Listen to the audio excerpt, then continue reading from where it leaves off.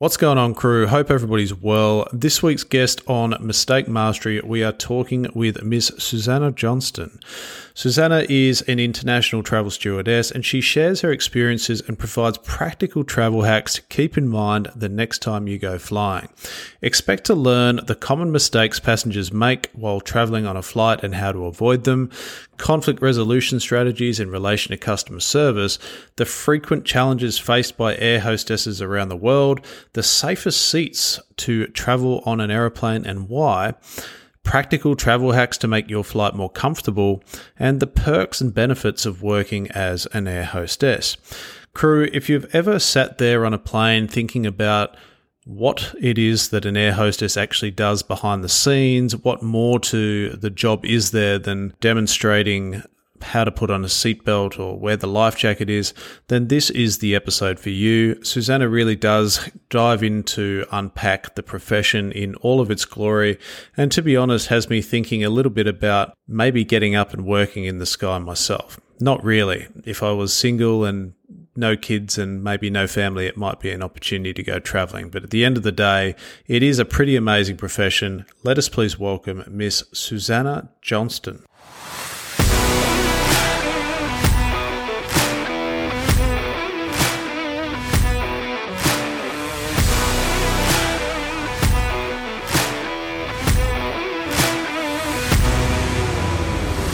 Susanna Johnston, how are you? I'm cute. How are you? I'm very well. Whereabouts are you at the moment? Are you somewhere exotic? Yeah.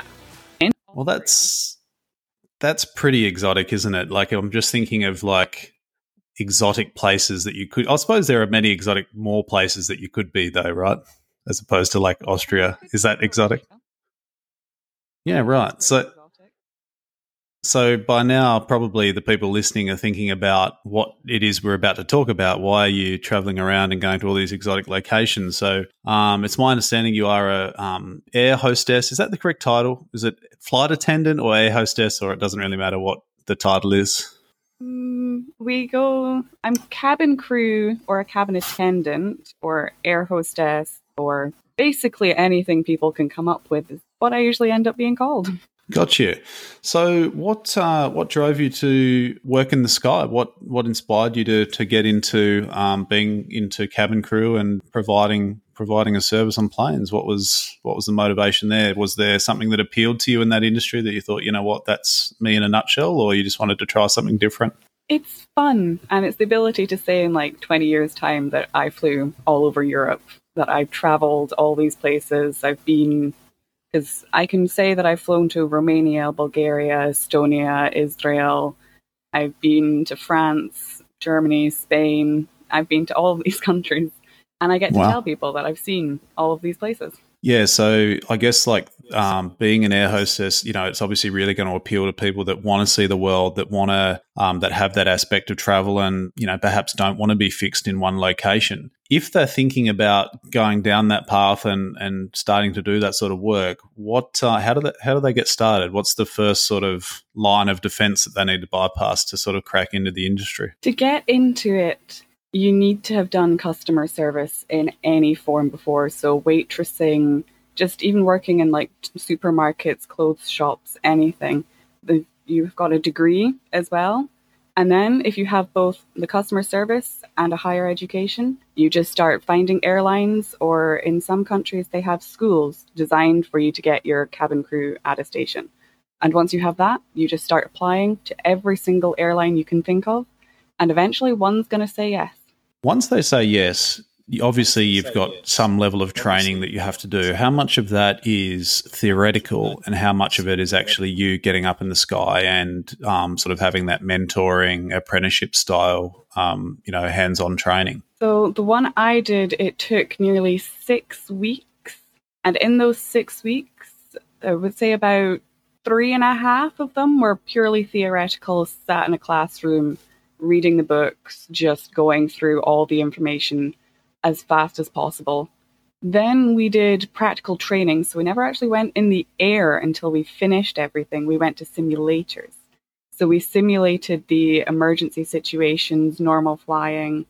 We did fire drills with real fire which was quite an experience. Wow. We were in an actual cabin and it was on fire and we had to put it out. We did the swimming, the survival, the whole thing. Okay, now you've just sort of jogged my memory about something that I've always wanted to know since I've been on aeroplanes, and I sit there on my seat like the good passenger that I am, and I put my seatbelt on, I follow all of the instructions, and then, they start talking about if the plane was to land on, and this is the key, right, land on water, always has me thinking. And they start talking about, the slides run out and you do this and you do that, life jacket under your seat. What can you, do you have the factual knowledge around debunking this thing? Do planes land on water or float on water? I always think if you're coming down at a huge velocity, and I'm trying not to scare anyone that could be listening that's afraid of flying, but if you're, I think it's going to happen by the nature of the question, but if you're coming down, at some crazy speed into the ocean, are you going, is that within the scope of the pilot to just sort of casually land the right way up and have time to deploy slides? Is that very realistic? The way it works is that the pilots will do everything in their power to slow the aircraft down as much as possible. So we may be free falling out of the sky, but they will be doing everything to slow us down so that if we do hit the water, it'll be painful and it'll be pretty sharp, but it will be in one piece. And if we're the right way up, even if we're the wrong way up, you can still open the doors and deploy the slides. You just have to, figure out how it works. But it is still possible as long as you can get out the door. But for the landing, the pilots don't operate the slides. That's all on the cabin crew. Pilots are actually the first ones who leave if they're still fine. They open their door and they go right out with all of the paperwork. What's the rationale of the pilots leaving first? They have all of the information of the aircraft. So if they leave, they can assist outside in the emergency. They're classed as an able-bodied person. So they take over the outside situation while we're still inside the cabin, because we can't leave until every single one of our passengers is safe and out of the aircraft. I know you're kind of obliged to give me probably the corporate answer right now, but if in an emergency situation and that plane sinking, is there surely not going to be an element of saving oneself that goes through one's head, or are you committed to the end? We have to stay in that aircraft, and the type of aircraft I fly is an Airbus, and they don't sink. In the typical term of when you crash land on water in a Boeing, the back end of those aircraft, they immediately are underneath the water. But in an Airbus, they stay perfectly flat on the surface of the water. So you have enough time to evacuate the aircraft before it starts sinking. How much time? I know we're getting into the technicalities, but I'm just curious by all of this. How much time do people have in terms of safety, do you reckon? You can evacuate. Any aircraft can be evacuated in 90 seconds entirely. Unbelievable. And do you think that you've got 90 seconds before the airplane starts sinking, or do you think you've got a bit longer? Oh, probably much longer. It's one of the easier situations because you're on water. You're surrounded. The passengers can be safe once they're out. Got you. Now, touch wood, obviously, none of this ever happens to you or on any of your flights. I honestly would not wish that upon anybody. But in terms of, I guess those are, they're kind of interesting facts. Probably the only one that sort of, I guess, a pressing question for me as well around that is you hear all of these sort of myths and ideas around the safest or the least safe position to sit on a plane. And obviously for a lot of us that fly economy or even in business, a lot of the time, I think business class from memory, at least in Australia, a lot of the seats are sort of directed at the front of the plane. And then you have, your sort of your full range from sort of a quarter your way through from the front all the way to the back. Is there a safest location that people can request if they're really super diligent and painful and want to sit in the factually safest place on an airplane? I'm sure there is a factually safest place to sit. I'm pretty sure I've seen videos of people debunking all of the places to sit that are the safest. But I'd say probably around the middle at the wings, because you're close to, if you sit close to them, you're near the exits, you're in the sort of most stable part of the aircraft. It's right in the middle. You're in the most balanced part. So I'd say around the middle is probably your safest bet. Got you. Now, back to, I guess, less safety concerning and less sort of we're all going to die on an aeroplane type questions. Talk to us a little bit about some memorable experiences you've had flying. So, you mentioned a bunch of countries that, you've gone to and experienced. Have the memories of being a flight attendant been more attached to, the locations or the destinations that you've ended up at? Or, do you have some really specific, great times, first time flying, for example, as an air hostess? Is there a specific memory that, you sort of look back at fondly and sort of cherish? My first ever day flying, it was in the height of summer and it was busy. We were delayed, we were late, the passengers had had enough of us. But it was one of my favorite things because the first time I opened the door at my destination, I got to see it, and I was the one who opened the door, and it was magnificent. It was the first memory I have is we landed, we got all the commands, we got the clearance, and I got to open a door in the random country for the first time. And the passengers, they were nice, despite being delayed, too hot, the whole thing. It's one of those things to say you can open the door, look outside, and it's a glorious day in a different country. 100%. I could relate to that. That would be quite the experience. I'm not sure if I'll ever get to experience, given the fact that I'm not in that industry. But perhaps if I sit in maybe business class or pay a little bit extra to sit up the front or something, I guess I could be close to at least kind of seeing that. But I don't think it's going to quite be the same. You mentioned just then that you on that particular day you had some really nice passengers is the better word, isn't it? You had some really nice passengers Yes. on that day that's obviously served those memories. Obviously, like in any industry, hospitality, whatever career you go into, there are people that you're going to have to interact with that are perhaps less than desirable to interact with. Have you found there to be more or less than you originally anticipated? And in the encounters that you have had with such passengers, is there any specific strategies to air hostessing that you guys are sort of obliged to follow, or is it really just down to communication and your ability to kind of fluently diffuse the situation verbally? So most of our passengers, they're calm, they're collected, they just want to get from A to B. We have on occasion had passengers who are upset because they've had their luggage removed by the gate agent because it's too big. Their seat isn't the one they thought it was. The aircraft has been changed, so we're actually missing 3 rows of seats. That their seat is row 37, but we don't have a row 37 because we had to swap the aircrafts for whatever reason. So their seats have been moved. They paid for a seat. They want this. They don't like the person they're sat next to. So when they start getting like this, we talk with them. We see what we can do in the aircraft to help the situation. So if it's as simple as just moving their seat, we will do what we can.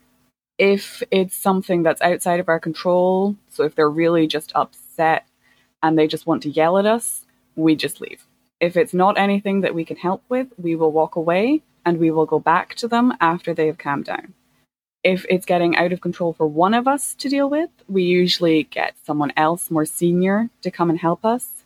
And if they still do not calm down, again, it goes to the more senior. In the worst case scenario, we've had the captains of the aircraft come up and say, no, you are not staying on this aircraft if you're treating my crew like that. You are out. And in those situations, we do have to call the police. Have you experienced any of those situations personally? And if you have, what is the worst encounter so far to date that you've experienced personally? So you've been on the flight, you've ended up in a conversation with somebody that's going in a place or a direction that is less than desirable. What is the worst customer? Sorry, I keep using that word customer. The worst passenger that you've had to date, and what were they doing? For me, I have avoided having the police involved. The ones I get, they're just tired and grumpy. They just call me ungrateful. They say I don't care about them, that I just want the money and blah, blah, blah. They will swear at me, scream at me. They will say whatever they want, to which I'm just like, I'm here for your safety. I do not care if you're going to swear and scream at me, but you have to follow what I say. To which I've never escalated beyond someone more senior coming than treating them exactly the same, the passengers. But most of the times they will just sit down and they will just be rude to me for sort of the next few hours. To which, if they want to do that, that's fine, but they will be safe and they will be following my instructions. I know that's like highly unprofessional to do, or like if I was to do the following, but if like somebody said that to me where they were saying something like, you only want the money, I would just love to see the expression on their face. And I know you couldn't because you'd be restricted by what you could say, given the fact that you're employed by the airline. But I'd love to see the expression on their face if you just turned around and said something like, oh, well, you're only here to get a flight from A to B. It's no different. Like, it's your job. Yeah. Like you are there to be paid. And like, that they have to expect that, that's naturally a part of it. It's ridiculous to think that you're only there for the money, obviously, but it's no different to you turning around and going, well, you're only here to be a passenger. Like, what else are you here for? Like, it really is no different in my mind. But I think one of the interesting ones that happens as a passenger for me is when things get a little bit turbulent and, maybe you're going for a bit of unforeseen weather, or weather changes rapidly and you've got, this plane violently sort of shaking at times, and sometimes, like pretty aggressively. Now, I know I actually have a friend who's a pilot, and I remember talking to him about a similar topic, and he was sort of saying like, actually, like the plane can tolerate like insane levels of turbulence, and like the turbulence that most people, like when they say, oh, this is a medium level of turbulence, for example, like often it's actually very mild. It's just because it's so novel to a lot of people, particularly if you're not flying all the time, it comes across as not ideal. It's unusual. It's an unusual sensation. So when that happens, do you find yourself sort of comforting people that are sort of freaking out, going, we're crashing, we're going down, or like does that? Because it seems ridiculous, but I just know that like in any profession there's that full spectrum of emotions that can run through, the mildest of triggers. So do you find, yourself responding to these sort of situations when turbulent weather occurs? And I guess in terms of, bad weather or emergencies, what sort of things do you do to provide comfort and provide, I guess, reassurance to the passengers? So for turbulence, the one most people are used to is just the light shaking, sort of the drinks will spill, things like that. To which, in that situation, we don't do anything. We'll tell the passengers, oh, it's fine. This is perfectly normal. We deal with this basically all day, every day.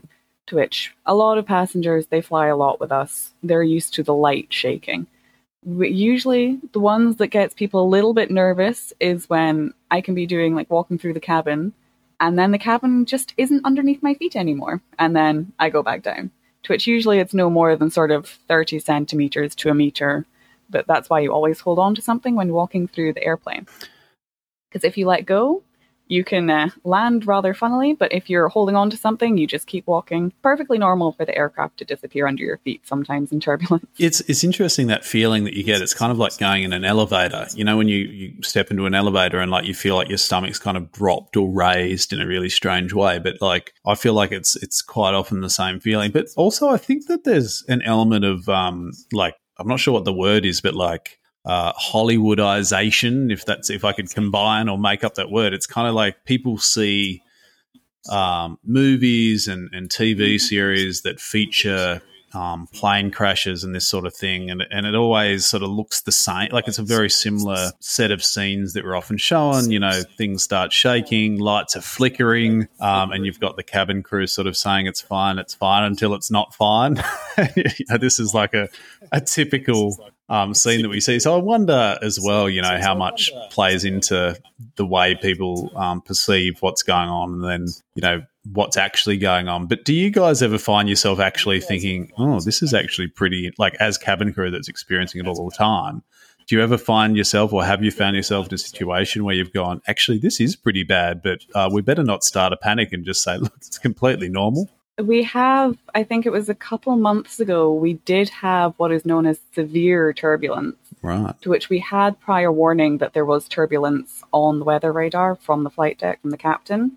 So we were aware that we were expecting that. And severe turbulence is when the aircraft can drop out of the sky like 10 meters So it's the full-on movie-style turbulence, like everything drops, things open, things go flying, to which we've had that. And it's mildly terrifying, but at the same time, you know that you're perfectly safe. We were prior warned, the captain knew, just the passengers were very shaken after it, but we knew we kept everything secure. So if we get warnings that turbulence is going to happen, we make sure that everything is secured as much as possible. So if we're making teas, coffees, things like that, if we open a compartment to get something out, we immediately close it behind us. So we're always trained to keep everything closed, keep everything clear, make sure there's nothing that can go flying. Because if something goes flying, it's painful. Understood. So, listen, you've mentioned a bunch of kind of like things that can happen in different situations on a plane. I'm interested in the specific mistakes that an air hostess, cabin crew member can make. I mean, obviously there's lots, right? We could sit here for another hour talking purely about all the things that you could do wrong. But is there, perhaps a couple of really big things that you've picked up on the job that you've recognized that, hey, this is actually a pretty serious part of my job. If I do this incorrectly, it's going to lead to a serious consequence. What are the main mistakes that you see that an air hostess can make? The main mistake is not securing. So everyone knows you take a trolley through the cabin to do your drink service, your duty free, things like that. If you don't put the brakes on that thing, they will break legs, break arms. They're about 90 kilos when they're fully loaded. And if that is not secure, I've seen one not secure. We managed to stop it before it went anywhere, but it is painful, as you've heard stories of people who've not secured the boxes above their heads and they've fallen out and hit people. There's, you don't secure a suitcase properly in the overhead compartments, they will open and things will fall out. To which usually they land on my head because I'm the one fixing the thing. To which I had a painting dropped on my head 3 times because someone would not stow their bag correctly. Yeah, I guess you can see why one of the big things that you guys do, or that I've seen you guys do, is, when everyone sees you've kind of gone through everything, you guys walk up and down the aisle and just check the overhead luggage, and then obviously make sure that those doors, I guess you'd call them doors, are firmly secured. That's something that, I've obviously observed, but I can see how, people are tired, they're rushing, they just want to sit down, they just want to get into their flight, so they just throw whatever they want in whatever strange order that they can sort of up above them. And I guess I can see how some pretty serious injuries could probably amount from that. So it's often those simple ones, isn't it? Like in your case, just securing the trolley, securing the luggage, so simple but so damaging as well if it's not remembered or just not done correctly. Hey, the suitcases, the things in the overhead compartments, you can put anything and everything up there. When you open that after takeoff or after landing, things will have moved and they will fall out. My personal favorite is people will shove 20 jackets up there and think it's perfectly safe, and then they open it and they just go boom and fall everywhere in the cabin. And I just watch it happen because you've warned them, don't do that. If when you open that, they're going to explode out and you'll be covered in 20 jackets and whatever else is in the pockets, and it will just go everywhere. Yeah. They don't listen, it happens, and then they try and blame you. And I'm just like, no, you were warned. Now have fun with your cocktail. Yeah, that's right. Have you yourself personally, have you made a mistake whilst, flying in your role? And how did you handle it? What's something that's happened to you where you've gone, wow, I really shouldn't have done that? Or have you got a clean record, so to speak?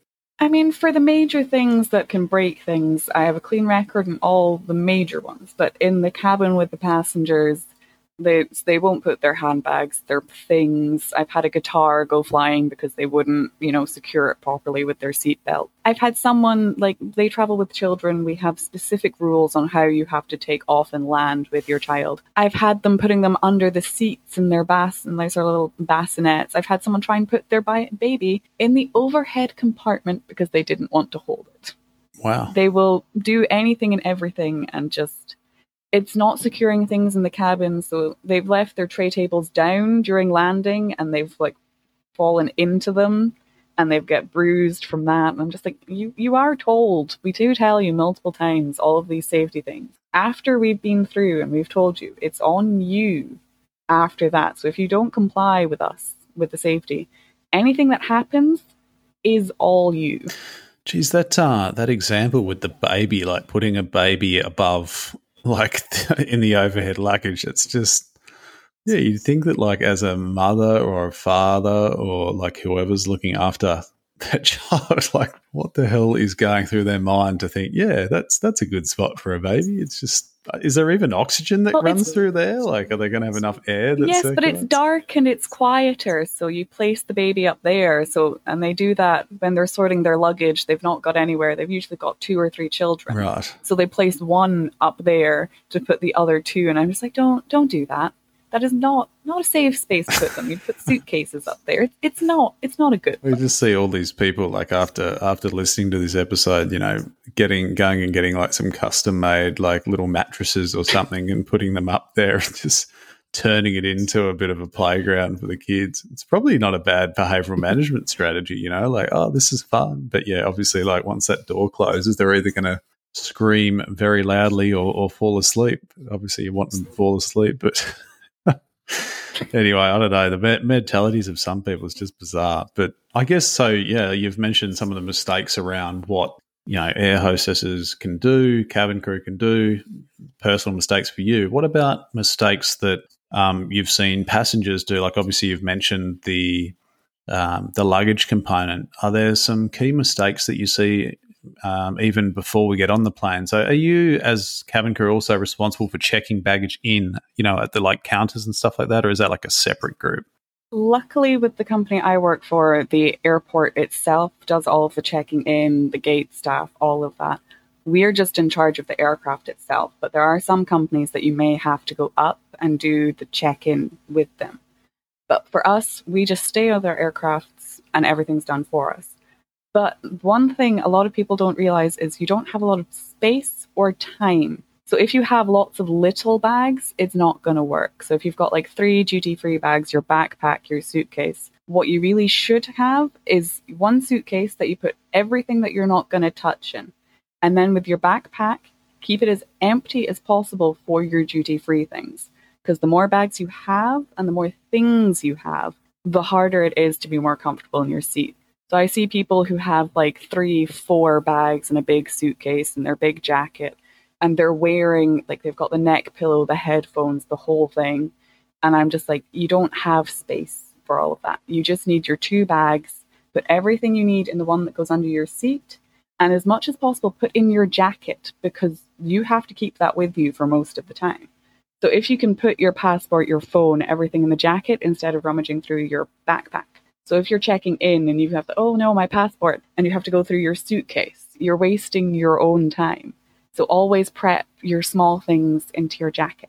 Yeah, it's just like basic management that probably people don't think too much about, you know. And you're right. Like sometimes you go through an airport and you just see these like huge like trolleys of bags, and you know that they're like, obviously they're going to check a lot of them in, but then like, you know, they seem to have just excess of everything hanging off the bag, like, you know, your drink bottles hanging out. I remember as a teenager, I used to do this course when I was in college. It was called Expedition, and it was basically we'd just go expeditioning. You know, we would have a big track, and it was like hiking. So we'd do all of these crazy hikes. And the guy that used to lead it was one of the head guys that used to train people and then take people down to Antarctica. And he, as simple as it sounds, he had really specific ways of packing bags. So, you know, like your simple things like putting the heavier items down the bottom and the lighter items at the top, like all that sort of stuff, he really drilled into us. But I remember just like the other simple one that he mentioned was when you have like your pack that you're hiking with,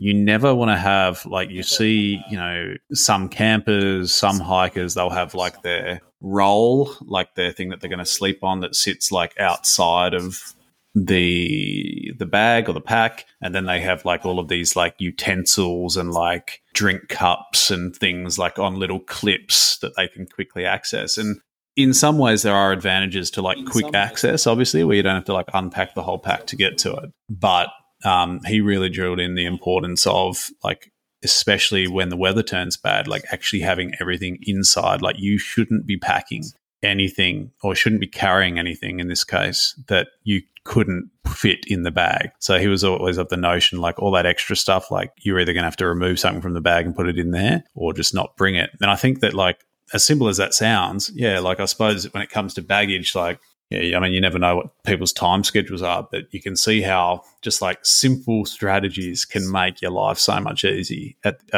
the airport and, of course, on the plane when it comes to actually storing some of this stuff, hey?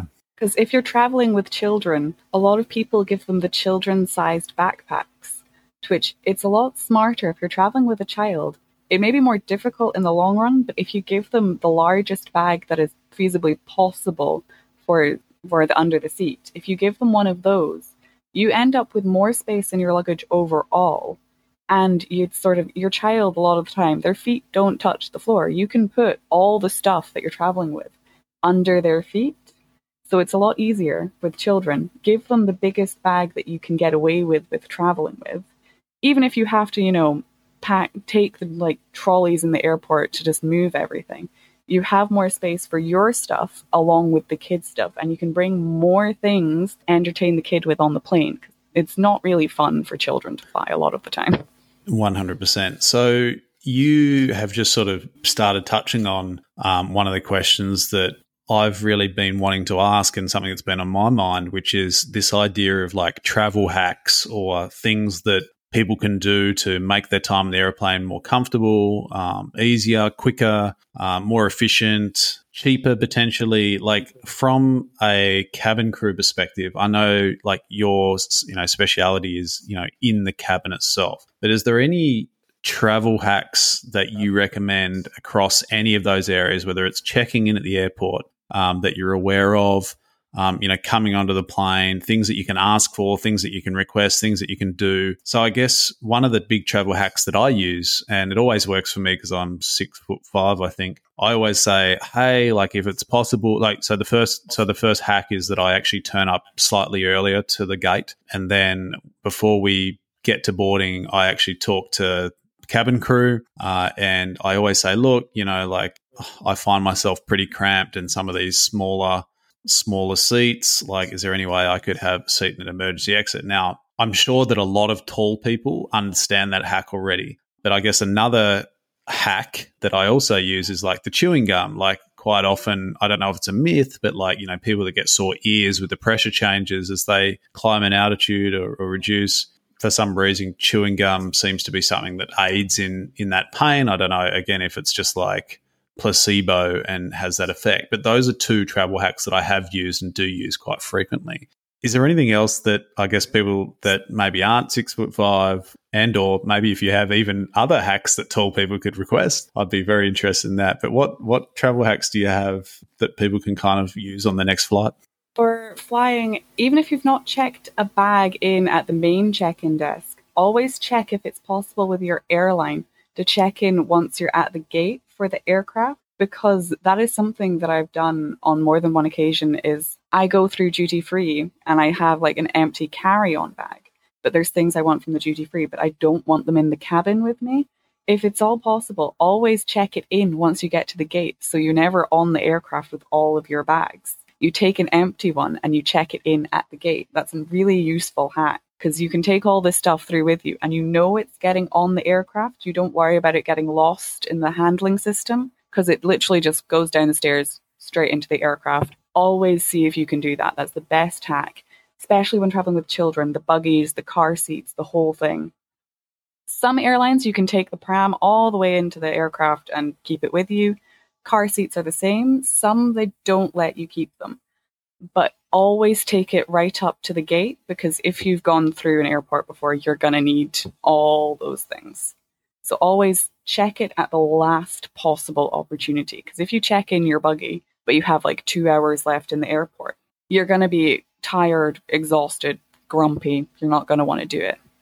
Another fun one is the neck pillow. A lot of people, they'll take the cushion out of the neck pillow or all the beads, and they'll put some of their clothes in there, which that is a better hack than, an actual like couch cushion that people pretend that they have to sit on, because I will make you sit on it if you bring a cushion and tell me it's for sitting on.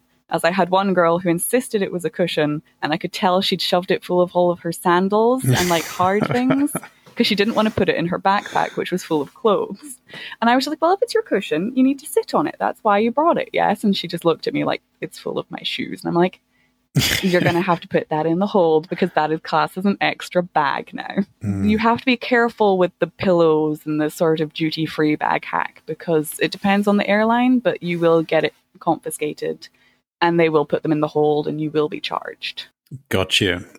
Any other little hacks that you could share with us? I like those three. I'm definitely going to be using, I like the neck pillow. Like that's an interesting one because sometimes like, you know, if you go to like in my case, like I'm very rarely do I go like clothes shopping, for example. But when I do, like it's usually at like bigger cities. So if I turn up to like say Melbourne or Sydney, which are much larger, you know, have more options. I roll in there and like I'll buy some gear from like the direct factory outlets. And then like on the trip home, you know, like the space that you usually had, like because I'm me, I filled it up originally on the trip over and not left room for like new stuff. So then what I've done is like run out of space now that I've bought new things. So just like being able to throw maybe some of that new stuff in a, in a travel pillow just to get it back without being charged. I mean, a lot of the time the cabin crew on the ground are pretty like lenient. You know, if you're a little bit over the weight or whatever, like they're okay. But it's just sometimes just like the physics of it, it just will not fit. Or like you bought something else, it just will not fit. So I can see how that's really useful. Another one is wear as much as possible. If you don't want to pay for an extra bag, just wear about 20 layers. You'll be very uncomfortable in the aircraft, but for short flights, it works. So just wear like all 3 of your t-shirts so you don't have to like pack them. Another one, if you're really, really tall, usually we ask that you board first so that you can get to your seat and get out of the way, or board last, because usually there's spaces, you can see where all the best seats are if you're boarding last, and you can then ask, and we can move passengers a lot quicker at the end, because if you board at the front at the start, we don't know a lot of the time if people are going to sit in their assigned seats. They're supposed to, but they never do. So we always sort of keep really tall people. If I'm in the middle of the aircraft, I tell them just sit down in the emergency exit rows. I will move someone who's shorter because it was in the end of summer last year, it was the European handball tournament. And we had sort of team upon team of all of these guys, 2 meters tall, even taller, hitting their heads off the top of the aircraft. And we moved everyone from the emergency exit rows because they were all average size. They were quite happy to give up their seats because they just saw how tall these people were. And it's, even though they booked those seats as well, sometimes it just doesn't work. So we swap if you're really tall. I tell you another one that I've just thought of, which I've used in the past as well. Like I'm one of the good guys or the good boys that do as I'm told and sit in my allocated seat. So I kind of do that. But then if I'm like flying solo and I don't want to be around, like if I've got mates, I'll obviously sit with them, or if I'm with the family, I'll sit with them. But like if I'm flying solo, what I do is just have like a quick scout around, and like if I can see that like there's, you know, like I'm stacked up with a person either side of me, so in the 3 seat rows, like if I'm stacked up with a couple of other people, I'll just kind of like look around to see if there's any other empty spots around the airplane. And sometimes there have been, and I've just been like, hey, do you mind? Like I'll talk to cabin crew, like, hey, do you mind if I move over there? Like if there's no one else coming. And because sometimes the allocated seating, you know, like you get an allocated seat, even though there is, and I know they try and balance it out in terms of weight distribution, but yeah, sometimes there is that availability. So that's one that's worked for me too. The other one, which I guess is more personal preference, is I know a lot of people like the window seat, but if you're like me and needs to go to the toilet like every half an hour, like I tell you, it is an absolute blessing to have the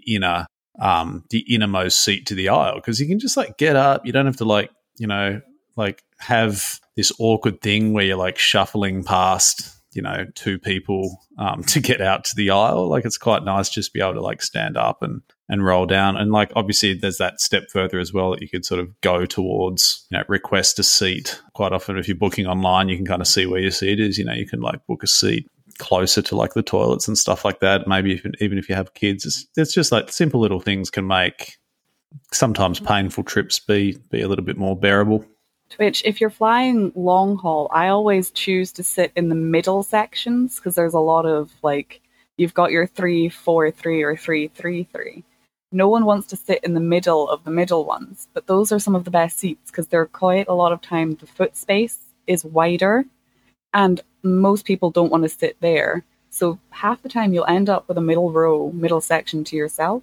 And that way you can get out either side as well. So if one person on one side of you is sleeping, but the other is awake, you can still get out either side because there's the aisle on both sides, which is always the better option. Because the window, sure, you get a good view, but at the same time, you can look out the window past the people at the same time. You don't have to sit next to it. Susanna, if people are thinking about going into this profession, they've been sitting on the fence for a while, they really want to get into working as cabin crew and flying around as you do and seeing all these amazing locations, what would be the singular piece of advice that you'd give them?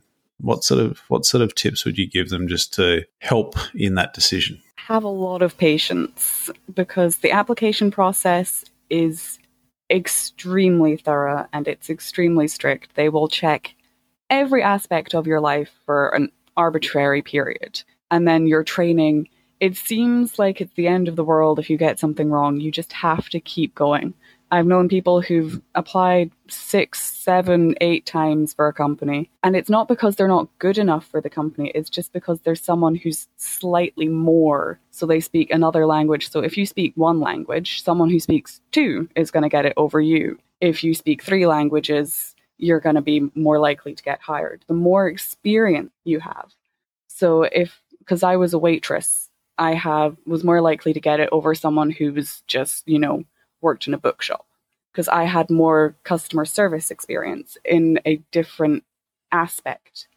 So I worked in tourism as well. So tourism already gives me the upper hand because I'm used to people from different countries asking different questions, because you will be asked the same question 20 times, the exact same time, and you have to smile and nod. And it's just patience is the most important thing I can say. If you want to become cabin crew, don't give up. Just keep going. I appreciate your time, Susanna, and I really appreciate you shedding light on, I guess, that an industry where, we sort of take for granted. We hop on the plane, you guys are ready to go, you make it very comfortable, and then we step off without really a second thought. So I think it's really important to shed light on the fact that you guys obviously do a lot in terms of safety, comfort, dealing with customer complaints, knowledge of emergency procedures and all the legislation that goes around that. So I was really looking forward to shedding light on that industry. So I appreciate your time in doing that. Would you feel comfortable sharing, do you have an Instagram or some sort of account that people could follow your journeys? Do you post things regularly? All good if you don't, but if you do and you'd like people to check out what you're doing, do you have a tag there? Not really. I don't really share my journeys because half the time I just don't have time in between my passengers to take the pictures.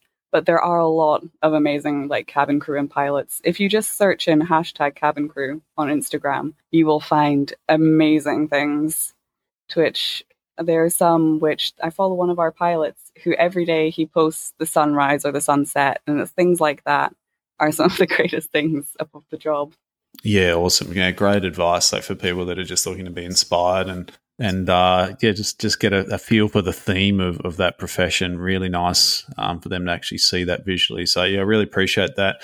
Once again, thanks very much for your time, Susanna. And, looking forward to checking in every so often and seeing which country you're flying to next and all the amazing stories. So let's keep in touch and we'll talk to you next time. Been great talking to you.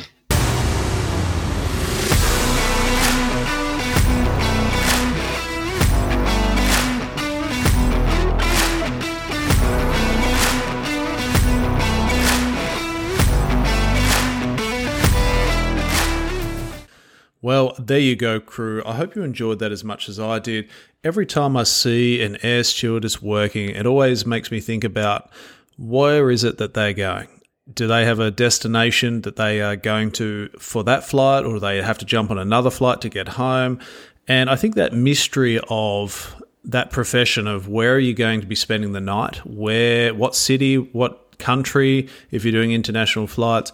It's quite an amazing profession in that you get to see the world. And even, I believe, for a lot of air hostesses, the flights also become discounted. So I think if you're thinking about a career change and maybe you don't have a family yet, or the commitments are not such that they're going to be impacted, then I think becoming an air stewardess is a fantastic option. Crew, as always, make sure that you like and subscribe on wherever it is that you listen to us on. And don't forget to head over to Instagram at Mr. TM Walters for all our key insights. And you can also see mistakes and solutions from all of our episodes at Mistake Mastery on Instagram as well. Crew, please make sure that you are sending us a DM with professions or careers, ideas for people that you'd like to have us have a talk to next. Maybe you're a listener and you have an interesting job, or you have an interesting career, or maybe just a career that you think has some practical knowledge that people want to or would find useful. Please be sure to flick us a DM, and we'd love to be in touch. In the meantime, crew, have a fantastic evening, and we'll talk to you next time.